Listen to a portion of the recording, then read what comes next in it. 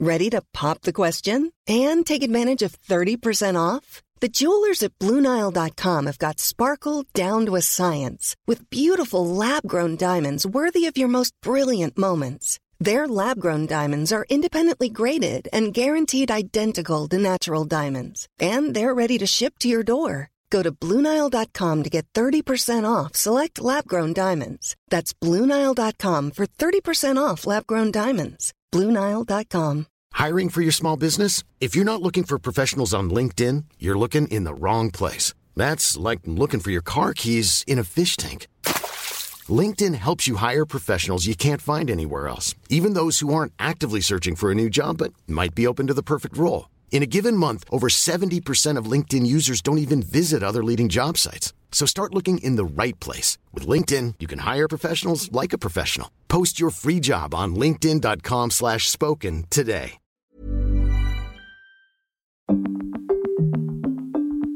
Hello and welcome to the Virgin Disruptors podcast with me, Holly Ransom. This is a series of talks designed to inspire, provoke and activate change in the world of business and beyond. I've had leaders go through and tell me, I don't know what it is you want from me, I treat everyone the same. I would propose, though, that what is fair is not always equal. What is best for the community is not what's best for me individually. Focusing in on the pillars of purpose, performance, people and planet, we've been exploring ways to break convention and disrupt our practices, in life and in work, for the better. In this episode, we'll be talking about diversity and inclusion with Google's head of just that, a guy by the name of Chuck Stevens. A huge challenge across workforces is eliminating unconscious bias and creating workforces that are reflective of a diverse and inclusive environment. Chuck is playing a critical role in developing and rolling out this strategy for Google, as it seeks to reflect internally the audience that it caters for externally within the market. Diversity is such an important topic. There's report after report about the fact that a more diverse leadership team and workforce produces greater bottom line results and leads to greater levels of customer satisfaction. But achieving that in practice is easier said than done, which is why Chuck's work is such a great thing for us to be able to unpack and understand. So now, let's join Chuck on stage, live at Virgin Disruptors.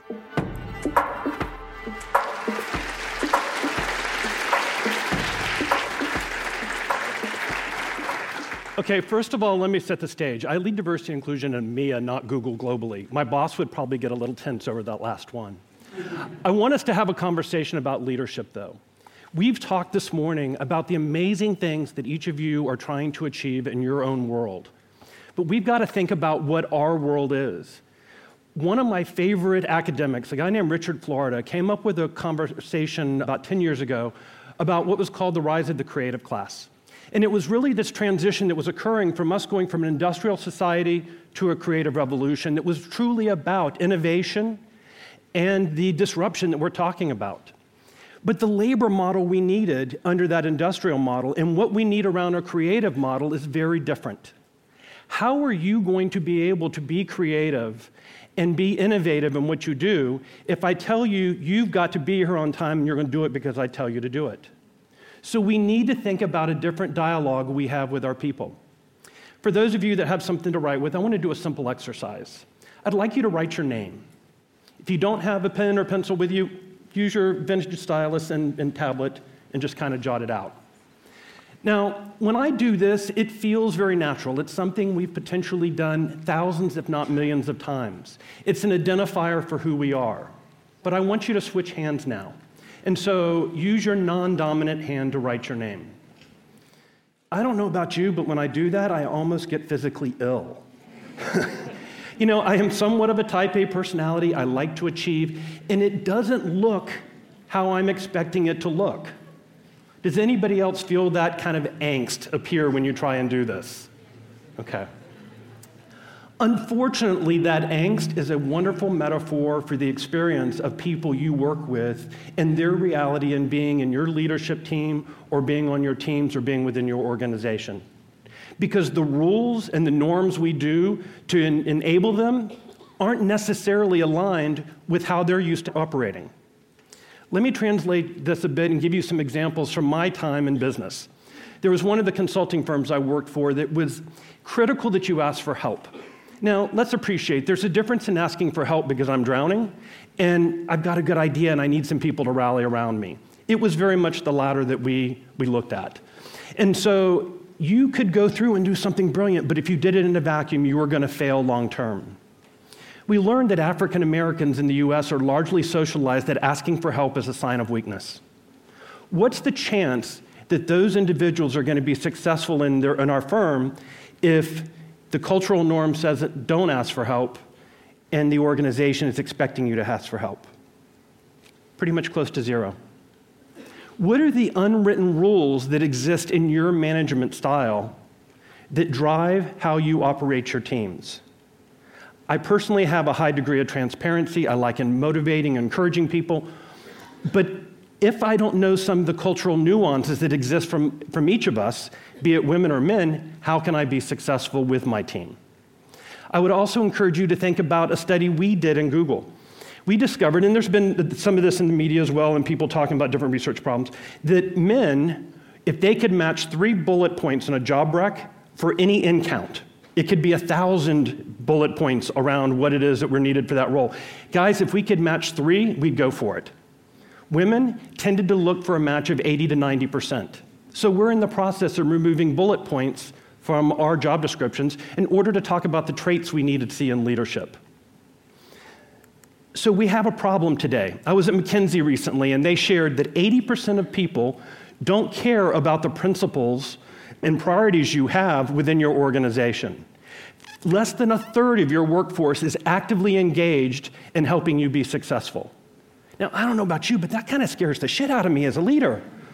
You know, how can I be successful regardless of whether I'm in a 40,000 person organization or a 20 person organization if I can't create that type of connectivity?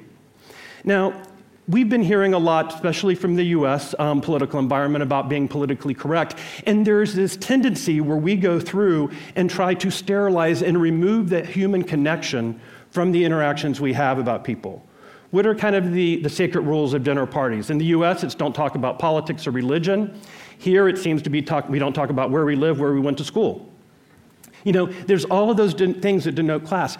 I would suggest that we actually need to invest in having those hard conversations in a very different way than we have as of late.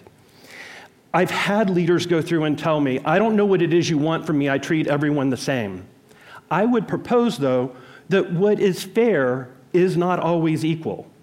I love the analogy about voting with your conscience for infrastructure, but what is best for the community is not what's best for me individually. How do we balance that and equate that? Well, one of the tools we're using, in addition to unconscious bias training and the things we do to try and remove bias from the system, is coming up with something we call an inclusion narrative. Because how can I know where I'm going if I don't know where I've been? And so the idea of this inclusion narrative is to go through and think about the advantages, the challenges, and the realities you grew up with in order to be able to figure out better how you can relate to the people on your team. Because chances are, those realities are going to be vastly different. So I'm going to walk you through my inclusion narrative a little bit. So I was born in Jackson, Mississippi in 1966. Now, I don't know if folks know about Jackson, Mississippi. It's where the star is down here, and it's a state capital for Mississippi, but in 1966, it was the epicenter of the civil rights movement. And if you've seen the movie The Help, it is very much a sterilized reality of what growing up in the civil rights movement was like and the injustice that was out there. Have people seen the movie? Okay. So you have a sense in a very clean way of what it was like. What did it mean personally to me? My grandmother disciplined me once because I said yes, ma'am, to a black woman, and I was told in no uncertain terms there is no such thing as a black lady or gentleman. Okay? Influences are growing up. I saw that happening. Okay? I remember hearing a stat early on that black children in the US are 5 times more likely to die of drowning because their parents were not allowed access to swimming pools and never learned to swim. Now, who doesn't like to go swimming? Now, in school, I was going to school with children that were very different from me, and they were just my friends. And so there was very much at odds between the realities of what I heard from society in some cases and my reality. Now, The help. My family was poor. We were closer to being the help than to hiring help. My generation was the very first to go through and go to university. And I am one of the few men of my family and one of the youngest ones. So I grew up seeing these amazing women that had educated themselves and were achieving great results in business and the challenges they faced in the 70s, 80s, 90s, and frankly, today. All of this shapes who I am and the foundation that I came from in my reality, but I like to say a fish doesn't know it's in water because we very quickly go through and realize that the water is our reality, and we assume that's true for everyone else. I fast forward a bit, and I was coming to terms with being gay and was working for an organization that was a family-owned business, sadly not my family, and I realized that if I had come out at work, I wouldn't have been fired, but it is highly likely that my career would have stopped. I ended up leaving, going to a consulting firm that was great on LGBT issues, but I still censored myself until I could find out what the realities were in that organization. And I actually had partners at the time that told me, don't come out to clients. It's okay that you're out at work, but don't tell clients because that might be challenging. And that followed that advice until one day on a client engagement, the person that was going to be my counterpart for the next few years on this huge global engagement starts going through and asking me questions. So are you married? Do you have a girlfriend? Why not? And then all of a sudden he asked the question, are you gay? Now, I will go through and cover to a degree, but if you ask me point blank, you damn well better be ready for the answer because I'm going to be honest with you. And I said yes. Imagine my surprise when he grabbed me by the hand and pulled me across this banquet hall to introduce me to two women that were his best friends, and he'd been the best man in their wedding. I went from not knowing anyone in this team to having dinner dates set up and being tightly intertwined with that team in the course of a microsecond. The same partner that told me not to come out at work said, what the hell happened? I've never seen this happen before. And I said, I told her. She goes, forget everything I ever told you before. Do what you need to do. I am also aware that as a 6'3", 250-pound, middle-aged, overweight white guy living in London, okay, I feel safe. I honestly can't think back to a time when I didn't feel safe. And no matter where I'm in the world, even when I'm a minority, I tend to get waited on faster. I tended to be treated with respect.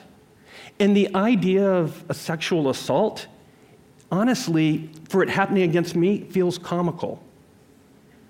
How many of you in the room have that reality? I didn't appreciate the privilege that I had just because of who and where I was born. And my story, my diversity narrative, has amazingly brilliant points and some regrettable points. My grandmother to discipline me was not a bad person, but she was wrong. And we each need to get ingrained with our stories in order to know how we can relate to other people. And we need to be a little vulnerable and share that information. But it makes you ask the questions, what's my reality? What do I know? What do I think I know, but I probably don't? And what do I don't know at all? And what's the reality of my people on my teams and the people I'm working with? Now, at Google, and there's some amazing things we do, and frankly, there's some things we're not good at all. When I look at this picture, there's a lot of faces that look like me. We need to do better. We've made some huge progress around gender, but I would be willing to bet that you've seen this language from 1,001 different organizations in the past. I'm happy to share with you what it is we do, and I'll talk about what it is we're doing outside in the marketplace and what we're doing in Google with things like trying to remove bias from the organization and how we set people up for success. I am by no means suggesting that we have all of the answers or that we're getting it right.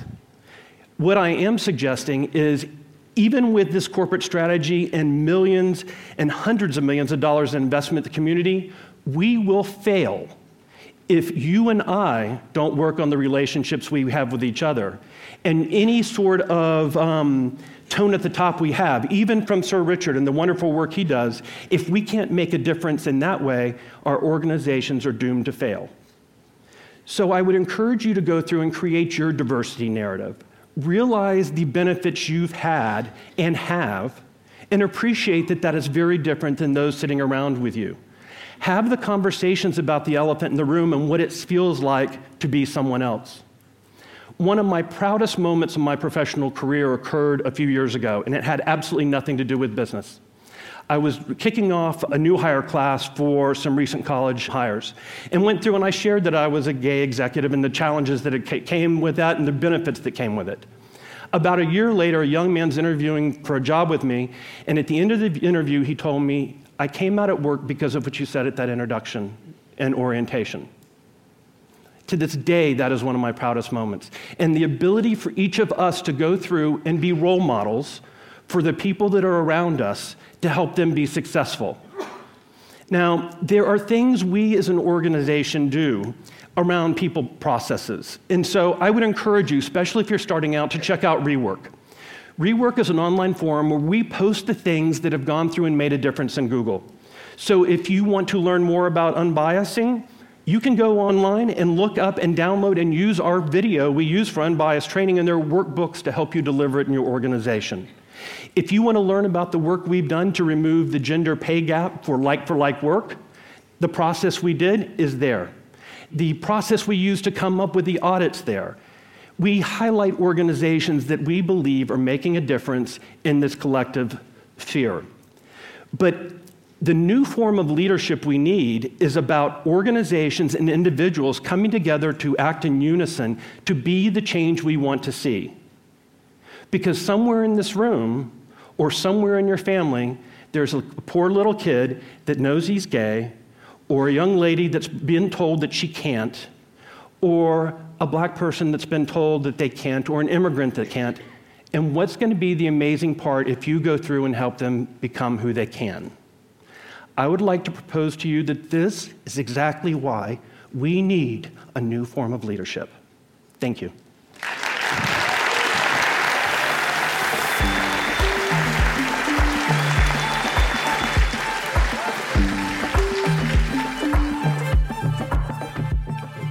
A huge thanks to Chuck Stevens, Head of Diversity and Inclusion at Google. If you've been inspired and motivated by what Chuck said, I encourage you to think about how this could apply to your own reality, the teams you're leading and the organisations you're working for.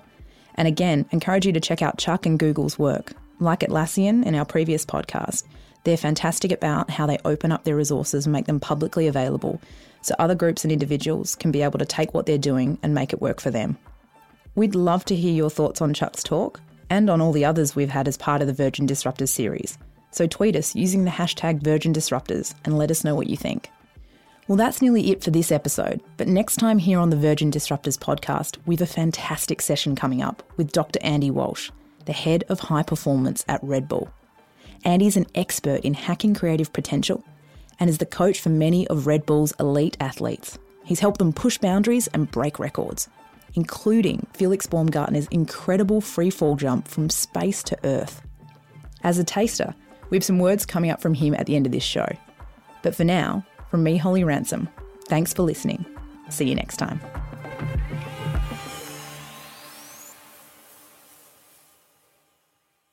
For me, a disruptor is someone who has the courage to sort of put themselves out there. You know, they come up with this idea or this innovation, and not only do they follow through on with themselves, but they sort of back themselves in the sort of expression of that idea and take on that challenge.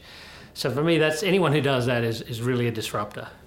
I think a big part of disruption is going to be taking on that idea or pushing that idea through. So if you're going to do anything extraordinary and push the edge of any field, you're going to hit a wall. You're going to come up against something that the challenge sort of overwhelms you. You may fail. And for us, giving you the tools to train in that space by exposing you to those sort of emotions outside of your general field realm or area of mastery, giving you a chance to explore it in that space where it's relatively safe, and then bringing those skills back is sort of the essence of how we prepare people, kind of an obtuse metric in terms of training design.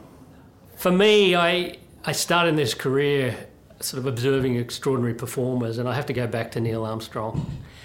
I remember studying the Apollo program sort of deeply as part of trying to understand what it was about that era of humanity where this impossible challenge, this idea of going to the moon, which was just beyond comprehension and part of science fiction narrative, and what it was like, what was that community like? And Neil obviously epitomizes everything about that program, but I think his ability to remain as humble and his humility in that space really was an inspiration to me. And I think being the first person to walk on the moon and then taking that as, just another day at work kind of thing, and thanking the community that helped him get there. Really disrupted the world, obviously, but the way he did it, to me, was inspirational.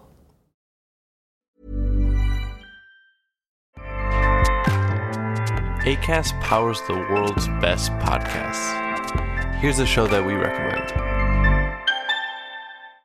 This is Roundabout Season 2, and we're back to share more stories from the road and the memories made along the way. We're talking rest stops. If we're stopping to get gas, you will be timed. You will be, for sure. Misguided plans. I grew up in the city, so I have a healthy fear of real extreme darkness. This was like wilderness.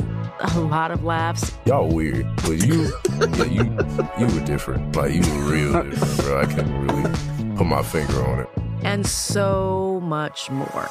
Just goes to show that unexpected things sometimes are the best when it comes to a road trip. Roundabout Season 2, presented by Nissan, is live now with new episodes rolling out every Thursday. Listen and subscribe wherever you get your podcasts.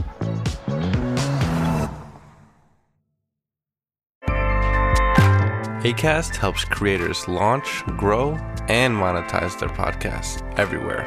Acast.com.